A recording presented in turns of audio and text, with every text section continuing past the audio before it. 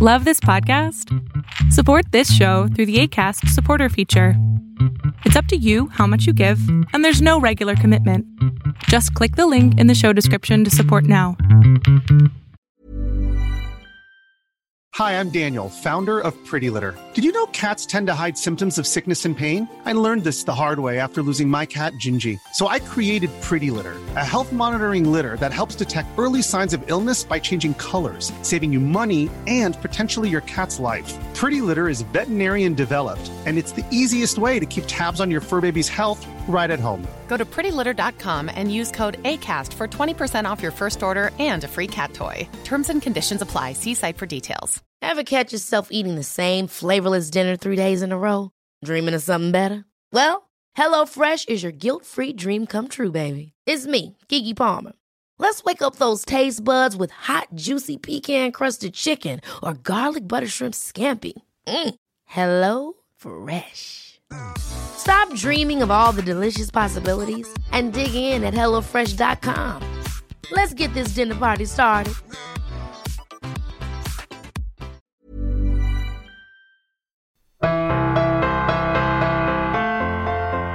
Hi, and welcome to Concussion Talk Podcast. I'm Nick Mercer. This is episode 50. Concussion Talk Podcast is presented by HeadCheck Health. HeadCheck Health bridges the gaps in concussion care through simple, powerful technology. Join organizations like the Canadian Football League, Trek Factory Racing, the Canadian Junior Hockey League, and Eastern Washington University, and Volleyball Canada, who rely on HeadCheck to improve communication and optimize care. Visit headcheckhealth.com for more. Okay. This is episode 50, and I'm talking to right now Molly Parker. And Molly is a doctor of physical therapy. I don't want to call you doctor of physical therapist because you're not a doctor of physical therapist. You're a doctor of physical therapy. So you're a doctor of physical therapy. Yeah. Anyway, yeah. And this I was thinking about the plural, like, would you call someone like doctor, like we call physiotherapist as in plural, but doctor of physical therapy, doctor of physical therapists, yep. But you're not doctor of physical therapy. You're not a doctor of physical therapist. Anyway, that's anyway, pointed, yeah. So there's Molly, and she is a doctor of physical therapy, and she has actually used her education and copious thousands of hours of research to really help people recover from concussions, manage, treat, and diagnose even. But the reason she's so committed to this is because she's actually been dealing with post-concussion syndrome for the past 8 years now. It's almost 8 years now, is it? It's going to be 9 in February. Oh, 9. Oh, geez, sorry. Well, 9, sorry. So 9 years. And, since February, since 2011, right? Since 2011? Mm-hmm. So, yeah, so it'll be 9 years. Yes. Yeah, and, yeah.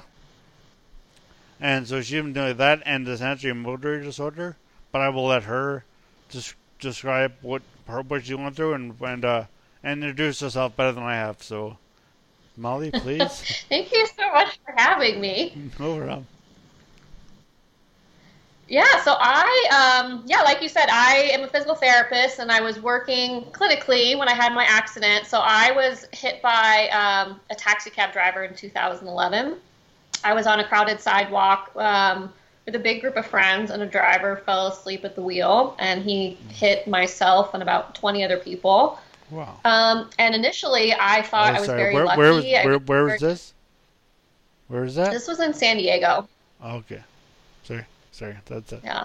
Just to jump. No, you're fine. It made national news. Like, my parents saw it in Washington, and it was... Wow. Yeah, just a big fat mess. I bet it would, yeah. I went to the ER and I did a CT scan and they x-rayed my legs. And I remember them sending me home and then seeing in the packet that I'd had a concussion, but there really wasn't any follow-up for it. And at the time, I didn't really know what concussions were. I was a pretty recent graduate of school, and we didn't get it in physical therapy school at all. And so I thought I was very lucky, and I thought I was going to be just fine, and people were hurt worse than I was in the accident.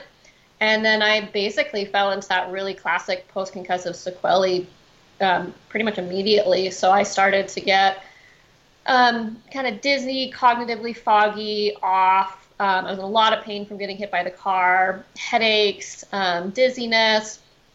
And then after about 3 weeks, had a week where I actually started to feel pretty good. And then I tried to go on a run, had massive pressure in my head, and then went downhill ever since. I started to get headaches that got more severe. Eventually, they were all the time. I started to have memory issues, massive fatigue, didn't sleep at all. I started to get kind of confused where I would forget where I was or where I was. I'd have to convince myself that I was in my own apartment. And we didn't understand that it was from the concussion. We knew it was from the accident, but no one knew what post-concussion syndrome, or what we're calling it now, prolonged concussion symptoms. No one knew what that was. So I got worse for about a year. I eventually started to atrophy all along my left side and get really weak, really painful, barely functioning. Ended up going about another year through work, going from person to person, trying to get help, everyone telling me there's nothing wrong, or I should see a psychologist, or trying a medication that wasn't going to work. And eventually, by about 2 years, I ended up losing my job because I could barely feed myself anymore. I hadn't slept for more than 2 hours in a night in almost 2 years. My left side was really weak. I was having a hard time speaking, huge memory problems, and could honestly barely feed myself. So I ended up going home for about a month, feeling a little bit better, but going back to work too early because I ran out of money. So I was still, student loans and all that jazz. Went back to work too early, crashed again, proceeded to take, another year before I started to find help. By that time, I was bedbound and everything had gone from bad to worse. So by about 4 years in, I ended up at home, completely bedbound, being told I'd be permanently disabled forever, knowing that there had to be something we could do. And then I started to eventually find people who knew what they were doing, and start to work my way out. So I've improved probably about 80% since then. But I'm still really struggling functionally. So my days are still pretty minimal, and I'm kind of right at that tipping point where I feel a lot better, but I can't do as much as I would like to do. So that's kind of where I'm at with therapy right now. But it's just been, I've seen probably 90 healthcare providers. It's been 9 years. It took 2 years before they figured out it was a concussion. And it took 3 years before I even heard of another person like me. And it's just been this overall shattering experience. Now it's turning into something positive, and I've had a lot of growth from it. But I started to do kind of the online educating you were talking about because I was seeing so many people that were ending up like me, where they just didn't have the education that they needed to get into the right treatment so they could get, back to their lives. And if I look back, and I think if I'd known then what I know now, my recovery would have been weeks, and instead it's been years. So I just appreciate people like you and platforms like this so we can spread the word. Great. So is that where it started from? You saw a lack of education about concussions in general, or concussions in general? The thought that people were going to lose relationships or their jobs or their homes or big quality of life aspects just because they didn't have basic education, and no one had ever told them that these things could be treatable, or who does it. The thought of it makes me feel sick. That's why I started the online stuff, is because I physically wasn't well enough to go out and teach, because I used to do some teaching. And so the only avenue that I could physically do was through social media. And it's ended up being really cool, but it was just, I had no other way to reach people. So I've seen your website, Navigating Concussions, and obviously your Instagram page at Molly Parker PT. But it seems it's more of a holistic approach, really, that you seem to be. Every post is, I don't want to say every post is different, because they're all, geared towards the same thing, but there are different aspects of. So can you talk about like the different aspects that you like to think of as as important as you are. Not you treat, but you address mostly the different aspects of concussion recovery. I mean, we address kind of, and part of it's I take an approach as like a community thing. So there's things that I think are important for everyone, and then I pretty much ask the people in it, like, what do you need? Like, what do you need help with? And that's kind of what we end up talking about. But it ends up being some clinical stuff, some stuff that helps you, you know, with actual education. And then we go through how do you manage relationships and what does your mindset need to be and all. Like, we kind of do the full gamut, and some of it's general education and some of it's my personal experience, hoping that people can learn from that or at least hear a bit of their own story in that, because I think that always makes people feel comfort. But yeah, it's a little bit of everything. Yeah. Now, how did you get to? Because I know, as I mentioned, your site is more, and your web and your Instagram account is more holistic in its approach. But you're obviously trained as a DPT, so. But the mindset edge of it, yoga is physical, but it's also mental. But how did that whole psychological and mental aspects? Why did you come to that? How did you feel that they were so important? Were you taught about that mental aspects as much in physical school? So we are taught in physical therapy school, you know, there's kind of this old school model that's like basically biomechanics, where if you get hurt, it's the knee joint, it's the muscle. And I started after I graduated working in what we call the biopsychosocial medical model. So it takes into account the whole human and how the brain processes all the input and our emotions and our thoughts and our preconceived notions and, you know, everything to create movement and how we feel and pain and things like that. And pre-accident, the clinic I worked in, we did a lot of chronic pain and we did a lot of autoimmune type stuff. And then we did a lot of people who really didn't quite fit into a box, where they would have like this shoulder problem, but it was a little funky and no one could really treat it. And we started to find that it was these underlying, what we call biopsychosocial medical model, where it's not just that the brain, that there's like mechanical injury, is that there's more to it than that. So when I would approach someone with chronic pain, yes, we're approaching, you know, strengthening the muscles. Yes, we're looking at the way you move. We're looking at how often you move, but we're also looking at how the brain is perceiving threat and how your emotions play into that, and how kind of, you know, your whole day plays into that, because pain in general is an output. So we basically were taking in all the information from the world, and your brain is deciding whether that's a threat and to produce pain or not. So when we treat people with chronic pain, we need to treat all components of that to kind of resolve it and get them to move through. And then when I started with the concussion stuff, I started seeing a lot of similarities with how I would treat kind of these chronic pain, these sensitive nervous system type people with the people going through concussion recovery. And then in my own recovery, I started to see instances of stuff that my chronic pain people would tell me, like I would go over a speed bump and I would get a massive headache. And mechanically, that shouldn't be happening. No. You know, you're not jarring yourself enough over a small speed bump to get any sort of symptom output like that. And basically what that is just an oversensitized nervous system. So if we can start to address some of our triggers and some of the emotions involved with that, and really take that big picture approach, that's what tends to be more helpful, especially for people with the prolonged cases, is that it's this big picture thing of getting your whole nervous system to really feel safe again. And then I think from personal experience, you know, we can say all the right things, people can do all the right exercises, but it's mentally really challenging to lose that much of your life and to be in rehab all of the time and to have that change all your relationships. And you really, I think the long game is kind of a mental game. And so you really have to have your head right to be able to go through. And so we make sure we give people those tools.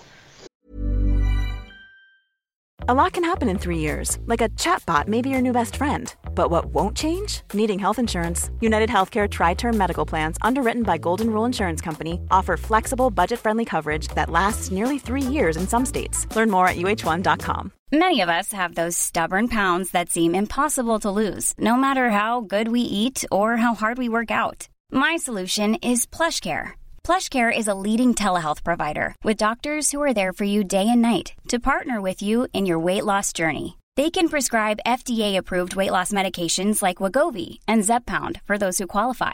Plus, they accept most insurance plans. To get started, visit plushcare.com/weightloss. That's plushcare.com/weightloss. Hey, it's Paige DeSorbo from Giggly Squad. High quality fashion without the price tag. Say hello to Quince. I'm snagging high-end essentials like cozy cashmere sweaters, sleek leather jackets, fine jewelry, and so much more. With Quince being 50 to 80% less than similar brands. And they partner with factories that prioritize safe, ethical, and responsible manufacturing. I love that. Luxury quality within reach. Go to quince.com/style to get free shipping and 365-day returns on your next order. Quince.com/style.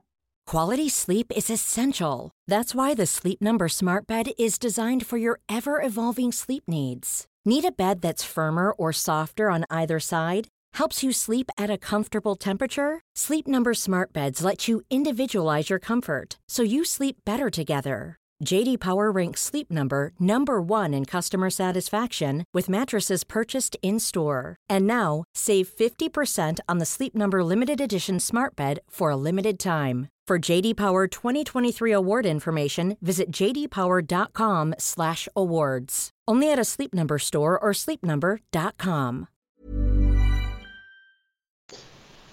Do you have any other like? I saw on your website exactly you do yoga, or you used to do yoga a lot. Do you have any other physical, any other or meditation? Do you meditate or do yoga? Or, well, I know you do yoga, yes, but do you meditate as well, or any other mental tricks? Yeah, I did yoga. Yeah, I did yoga a ton before the accident, and I've struggled to do it as much since. I do a little more of like the yin style yoga, but I did very much get into meditation, which has been hugely, hugely helpful. So now I meditate every day, and that's one of my favorite go-to things that people can do at home when they're in recovery is learn how to kind of calm that down. You just do that alone in a dark room, or you just lie down? Like, I think I meditate. I don't do anything intentionally, but I think I meditate just by like lying down somewhere and just thinking about stuff and nothing. I don't do anything with my body. I just lie there and just think about stuff and I don't try to do it. That's just essentially my mind just wanders a lot, and not wanders, but wanders with the focus, if I can say that. But I probably can't. But because when I started, say again. Oh, no, I was going to ask you another question, but no, keep going, please. When I started, I didn't know how to meditate. Like, I'd heard people talk about it, but I ended up using an app called Headspace, and they had like little intro things, and so I did that. And then the more I've gotten into it, the more I kind of play with it. So I do some that are just breathing, and some that are more guided, and I do some specifically for like fatigue when my body's really achy. But yeah, and just kind of figure out what I like and what I don't like. I want to ask you about to fatigue more, because that's one thing that I don't struggle with as much now, but I did a lot when I do and have it when I did a lot when I was first injured. But also when you were mentioning earlier, you're saying the threat, pain, the threat, and the like biopsychosocial medical model, and that's actually in December. I talked to early December I talked to Joseph Ledoux, who is like the fear. One of the McGill, he's a professor of he's like not professor of anxiety, but he's a professor of neuropsychiatry and neuropsychological stuff at NYU, and he talks about he has a bunch of models about fear and anxiety and the amygdala and that center of the brain. So it ties into that, but also the biopsychosocial model, biopsychosocial model. There you go. Biopsychosocial medical model, right? That's actually I first heard that from Megan Adams, who is she was on a podcast before. She's on Instagram as One Brain Neuro, and okay. She's a physical therapist. She talks about how the biopsychosocial model is she uses that for her own research. She's also a physical therapist, Yeah. a PhD researcher. So, yeah, Yeah. that's usually a common theme. But that it just because it was a physical injury. Like, it was in your question, my brain injury were physical, but it's also the biopsychosocial. This says it all. Like, how you brain to prove that, but the day is more psychological and mental, and that's so important for recovery as well. But you're talking about fatigue. I'm starting to lose you a little bit. It's getting kind of fuzzy. Sounds electronic. I'm not yeah, fatigue. You're saying, but how can you describe? Try to describe fatigue. How that affects you? How that's affected your life? The way you do yoga or work or whatever? Or am I losing you? I can hardly hear you. It's all scratchy, like the microphone. Okay, is that better? Is that okay? Does it change anything? Oh, yeah, that helps. Right here? Yeah, perfect. Okay, I'll do this. Yeah, you can see me now too. Well, you can see me over, but yeah, the fatigue model, and how you run your life now with this fatigue issue. With all the fatigue, yeah, the fatigue is the worst. Can you describe what you feel like? How, for the people who don't know what the fatigue of the brain injury feels like? Yeah. Yeah, so the fatigue, I think the important thing to understand that I think my friends and family struggled with is the fatigue that we're talking about that people are experiencing in concussion and along the spectrum of brain injury is not the same fatigue that healthy people are experiencing. And we call it neurological fatigue. So neurological fatigue, it feels almost more like you have the flu. It feels like really achy body, almost like you need to be taken out on a stretcher. And people tend to have significantly lower energy levels, and that can be anywhere on a spectrum depending on the person. But so people are pretty much taking more energy to do basic things and fatiguing a lot faster. And for some people that could look like they get 2 hours a day, and for other people they could get closer to 10. But it's basically you fatigue much easier, and it's more of like that achy body, your nervous system shutting down, your symptoms feeling worse type thing.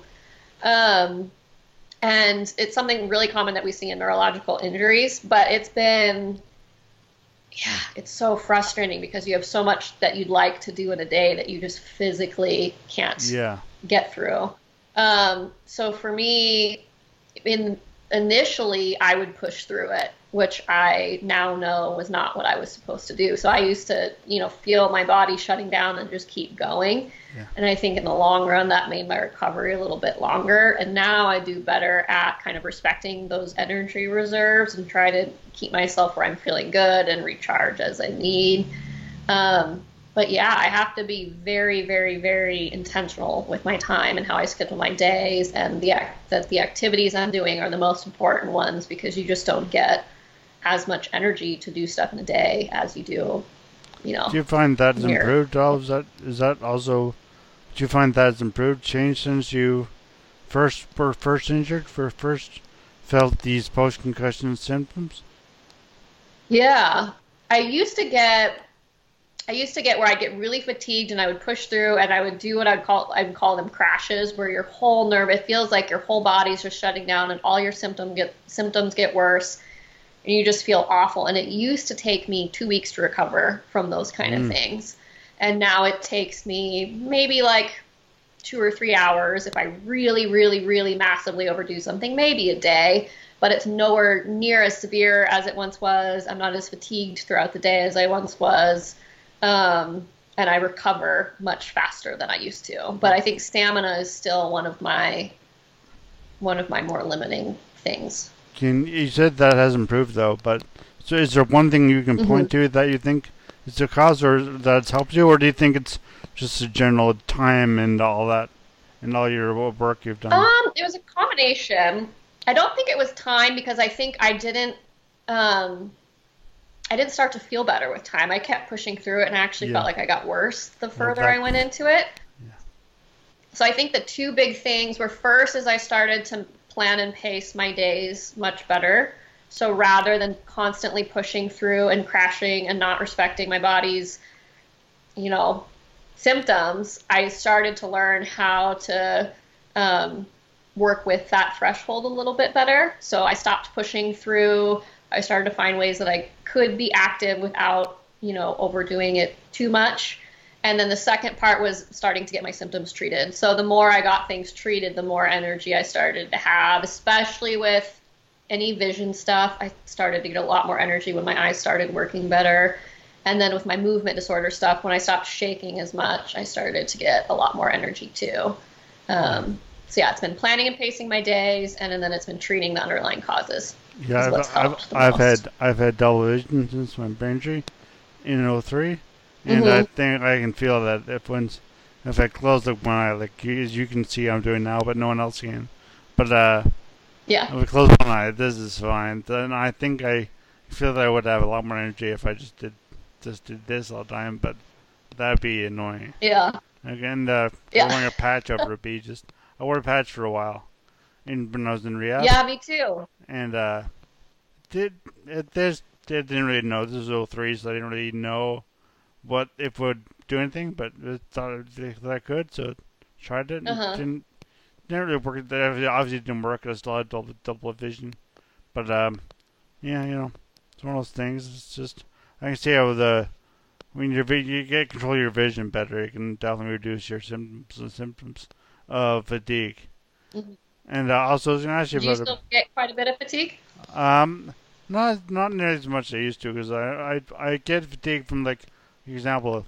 Now, I was talking to Molly before this podcast, but for those who don't know, I live in St. John's, Newfoundland, and we got a whole bunch of snow on Friday, and there's like nothing operating. It's state of emergency in the city of St. John's. It's state of emergency.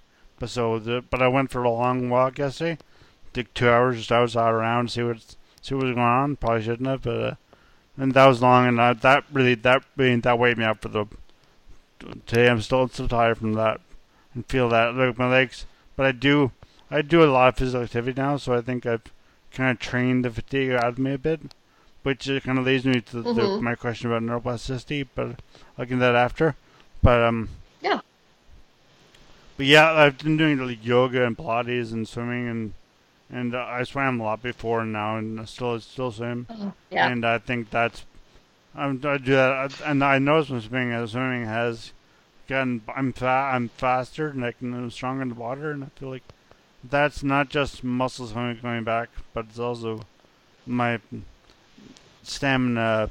Well, not necessarily my lung capacity, obviously, but my whole like physical well-being, and I still do get a bit of fatigue, like late in the day. I just want to go home and just lie down, eat dinner, eat food, and or watch TV, read a book, and just fall asleep early. But it's not always like when you're young. Almost 40, but I still got it young. But anyway, when I was injured, I was 23, and you don't want to do that when you're that age. You don't want to just go home at like 8 in the evening, 8 p.m. and just go to sleep, or just you want to be out, and so that's tough. Yeah. Yeah. So that, and you still get a lot of fatigue. You're saying like you're able to. Do you have a time of your day that you're just like, okay, that's it for me, I'm done, or do you just time of hours, or does I pick at 10 hours a day? It kind of depends on how my day's gone and what I've been doing for how quickly I kind of crap out. Like some activities are more fatiguing for me than others. Like if I'm out driving and I'm in crowded places and I'm talking to people, that's more fatiguing for me quicker than if I'm doing, stuff around the house. And then I think the second piece for me that you touched on that's super important is exercise. So I think the initial model for concussions was rest and don't do much. And now we know it's like active rehabilitation. Exercise is phenomenal. So part of my problem is I'm so deconditioned because I spent so many years where my movement disorder was so bad, my dysautonomia was so bad that I could barely stand up or get out of bed. So now I'm super deconditioned. So I'm working with a PT right now, and we're trying to get back into aerobic exercise. And so I'm on a program on the recumbent bike right now. And then eventually, like you said, swimming. I used to love to swim. So like that's something I'd really like to get back into. But yeah, that's the other piece is it's the neuro fatigue, but then it's also I'm just super deconditioned. So yeah, it's a little both. Okay, well, I was going to ask you, can you hear me now? Is this because I don't have my hand on the microphone? Yes, I can hear you. Okay, good. So I'm eyeing my input screen there. But yeah, this on Phoenix Concussion podcast we did with Lauren Zacks. We did one on episode 10 was dysautonomia, and perfect. the physical therapist in Utah, and so she talked a lot about that was not a longer podcast. That was like 40 some odd minutes, but it was a great one. And so you just explain what dysautonomia is. Of course, now people listen to Phoenix Concussion podcast will know, but everyone else may not. So dysautonomia. Yeah. So basically with dysautonomia, usually your brain helps, like your brainstem reticular helps regulate your heartbeat. So when we have folks with dysautonomia, we most commonly see something called POTS, which is postural orthostatic tachycardic syndrome. Yeah. So basically their heart rate isn't being regulated like it ought to, so it's getting super high with positional changes. So like when I used to stand up, my heart rate would be like 180. Yeah, so people get dizzy, they feel funky, some people faint. And so I think it's one of those things. It was missed in me for 7 years, and then I think I figured it out myself eventually, which was a lot of things I ended up figuring out myself and then getting myself to the right place. But it was extremely fatiguing. It was really hard to be upright. It was really hard to walk. And then treatment for that looks like kind of a multi-pronged approach. There's the medical approach, which is adjustments in diet. So it's a volume issue when you stand up. You're not getting enough blood flow to the brain. So it's salt intake can help increase that volume, salt and water intake, which is done with a physician. There can be some medications. There's things like compression socks so that as your blood kind of drops down to your feet, it's helping to pump it back up where you need it. And then I found functional neurology and exercise programs to be the other most helpful part for me. So I found that like just the diet and the adjusting my positions and medications weren't helpful enough. I found functional neurology and then an exercise program through physical therapy to be most helpful for me. And now my POTS is gone for the most part. Oh, you did that POTS. I was just listening. I just saw you wrote dysautonia, which is, I know dysautonomia you can have is a blanket term. Lauren's saying for a bunch of different types. Mm-hmm. So is there is dysautonia, which I thought I read on your webpage. Dysautonia? Is that the type of? Oh, dystonia? Dystonia, sorry. Yeah, dystonia. Yeah, that's right. That sounds right. That sounds better than what I was saying. Yes. Yeah, so I had the dystonia is basically kind of another blanket umbrella term for it's basically translating to like bad movement, but it was basically I had involuntary movements throughout the body. So a true dystonia tends to be involuntary movements that most people can't control, and it's kind of like a twisting and torsion. You see it a lot in the neck. It can be generalized. I never fit a true category because I could hold mine in and control them a little bit, but they were going all the time. And that has been the hardest thing to treat in my recovery by far. So I ended up actually at a clinic at UCLA that has been most helpful. But I think that's one of those things where the movement problems are still a little underdiagnosed in concussions, and I don't think people are still getting to the right spot. That's one that I really wish I would have gotten a handle on much sooner. Yeah. And before you were mentioning that, I was going to say, I forgot to say that, but so let's move on to neuroplasticity then. Because you and you're on your website and your navigating concussions site, you mentioned that neuroplasticity is a key part of your treatment. Your five different things you look at: diet and education and it's education. Another thing I wanted to ask you about, but yeah. So you talk about neuroplasticity now that can help people with concussion or severe traumatic brain injury. What parts of neuro rehabilitation are really effective at? Yeah.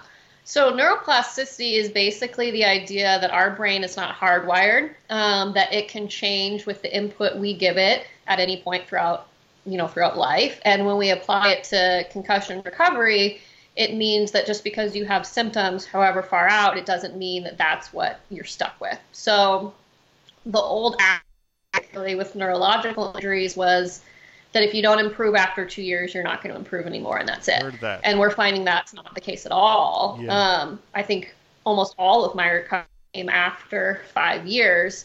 So it's just this idea that if we give the brain the proper input, that it can make changes. Yeah. The thing to remember with neuroplasticity is really neutral. So it just changes based on the input we give it. So not what you want to give it, yeah. Another example of neuroplasticity is chronic pain. That's neuroplasticity that didn't really go in our favor.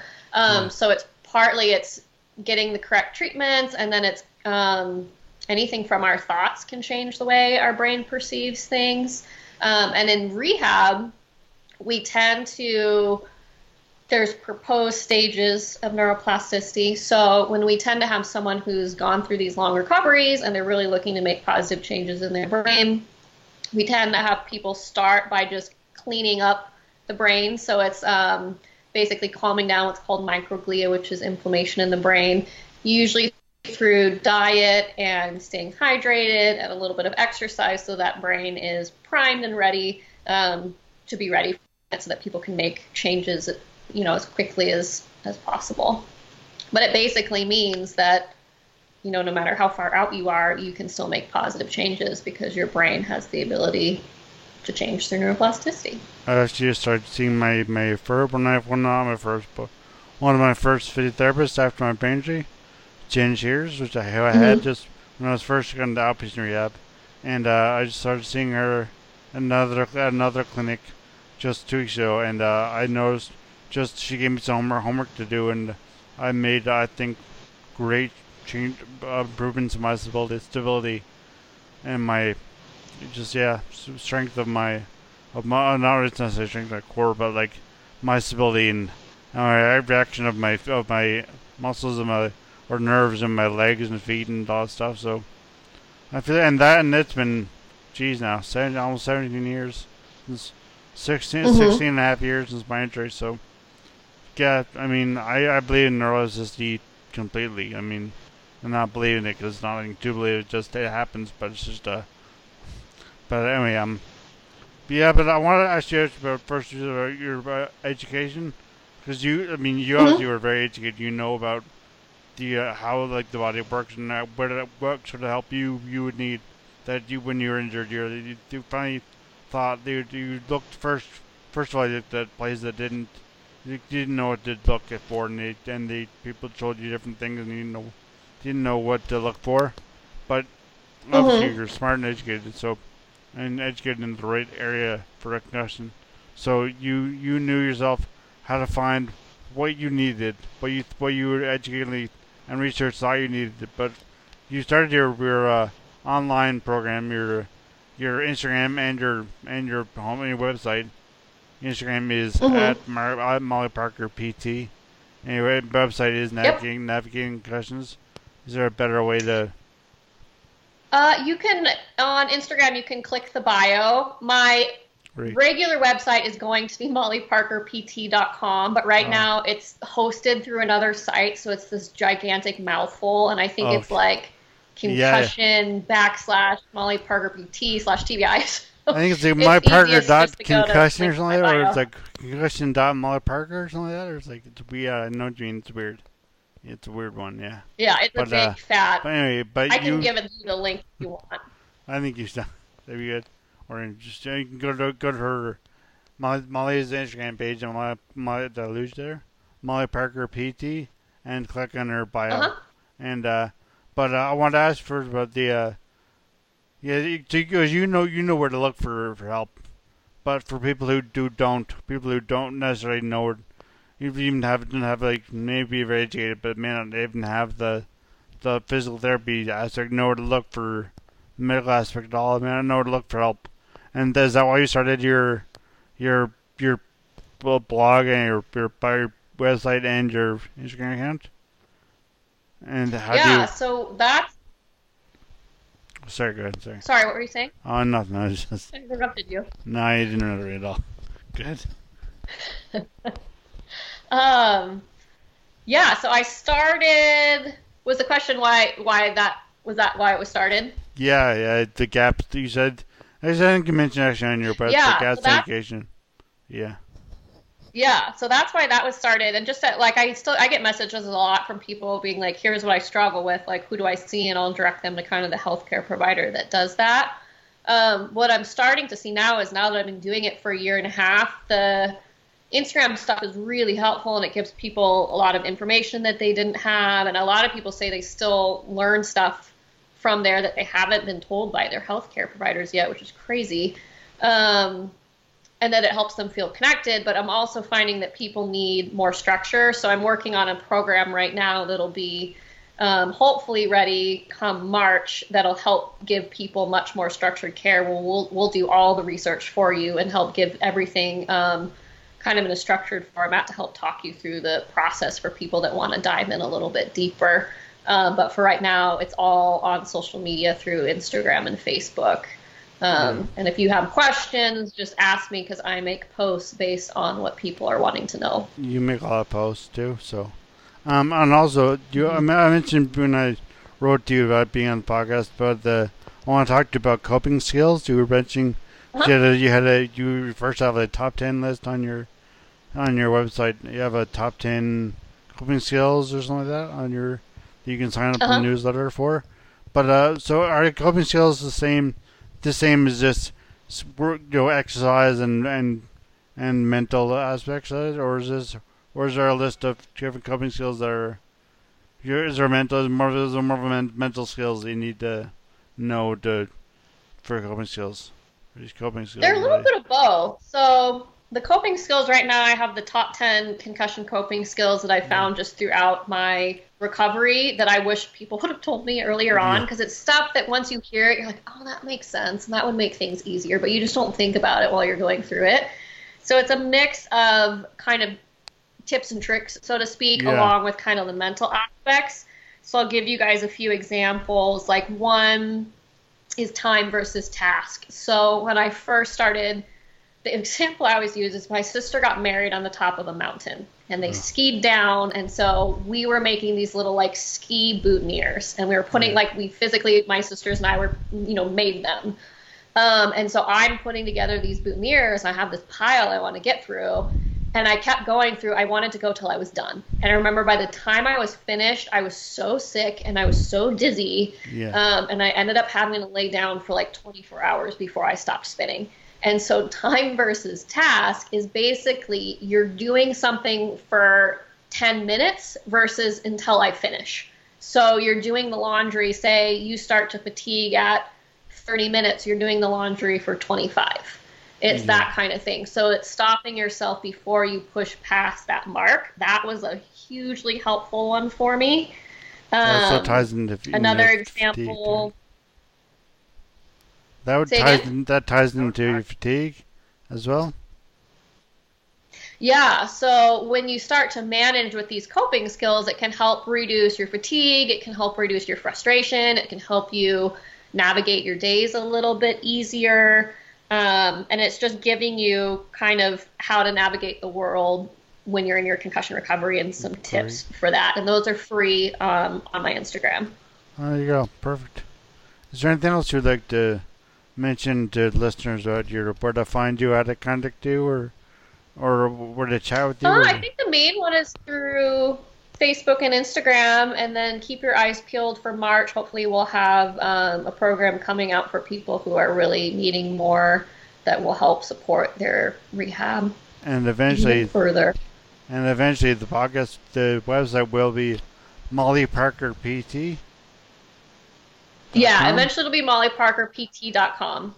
If you go to that now, is it just nothing, or is it like redirect you to? Because if redirect you, it's just good. Had nothing. So the real website is like concussion / like the HTTP. Just go to Instagram. Go to Instagram.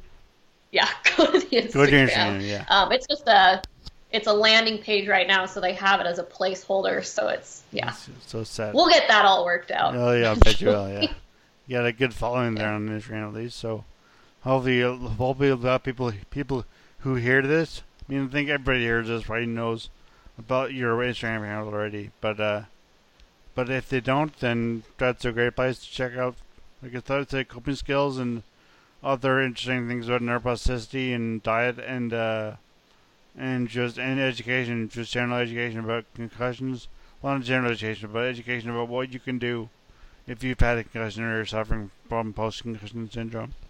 So thank you so much, Molly, for coming on my podcast. This is great. Yeah, thanks for having me. Thanks. Thanks again to Molly Parker, and thank you all for listening.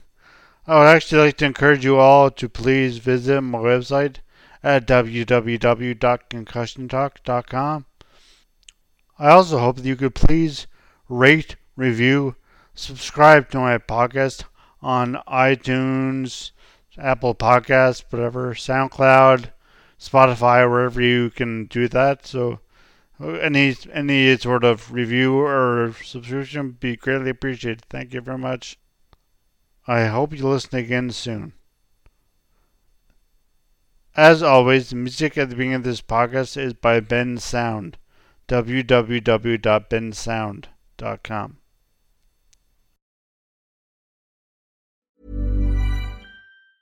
Even when we're on a budget, we still deserve nice things. Quince is a place to scoop up stunning high-end goods for 50 to 80% less than similar brands. They have buttery soft cashmere sweaters starting at $50, luxurious Italian leather bags, and so much more. Plus, Quince only works with factories that use safe, ethical, and responsible manufacturing. Get the high-end goods you'll love without the high price tag with Quince. Go to quince.com/style for free shipping and 365-day returns. Ever catch yourself eating the same flavorless dinner 3 days in a row? Dreaming of something better? Well, HelloFresh is your guilt-free dream come true, baby. It's me, Keke Palmer. Let's wake up those taste buds with hot, juicy pecan-crusted chicken or garlic butter shrimp scampi. Hello Fresh. Stop dreaming of all the delicious possibilities and dig in at HelloFresh.com. Let's get this dinner party started. Hey, it's Paige DeSorbo from Giggly Squad. High quality fashion without the price tag. Say hello to Quince. I'm snagging high-end essentials like cozy cashmere sweaters, sleek leather jackets, fine jewelry, and so much more. With Quince being 50 to 80% less than similar brands. And they partner with factories that prioritize safe, ethical, and responsible manufacturing. I love that. Luxury quality within reach. Go to quince.com/style to get free shipping and 365-day returns on your next order. Quince.com/style.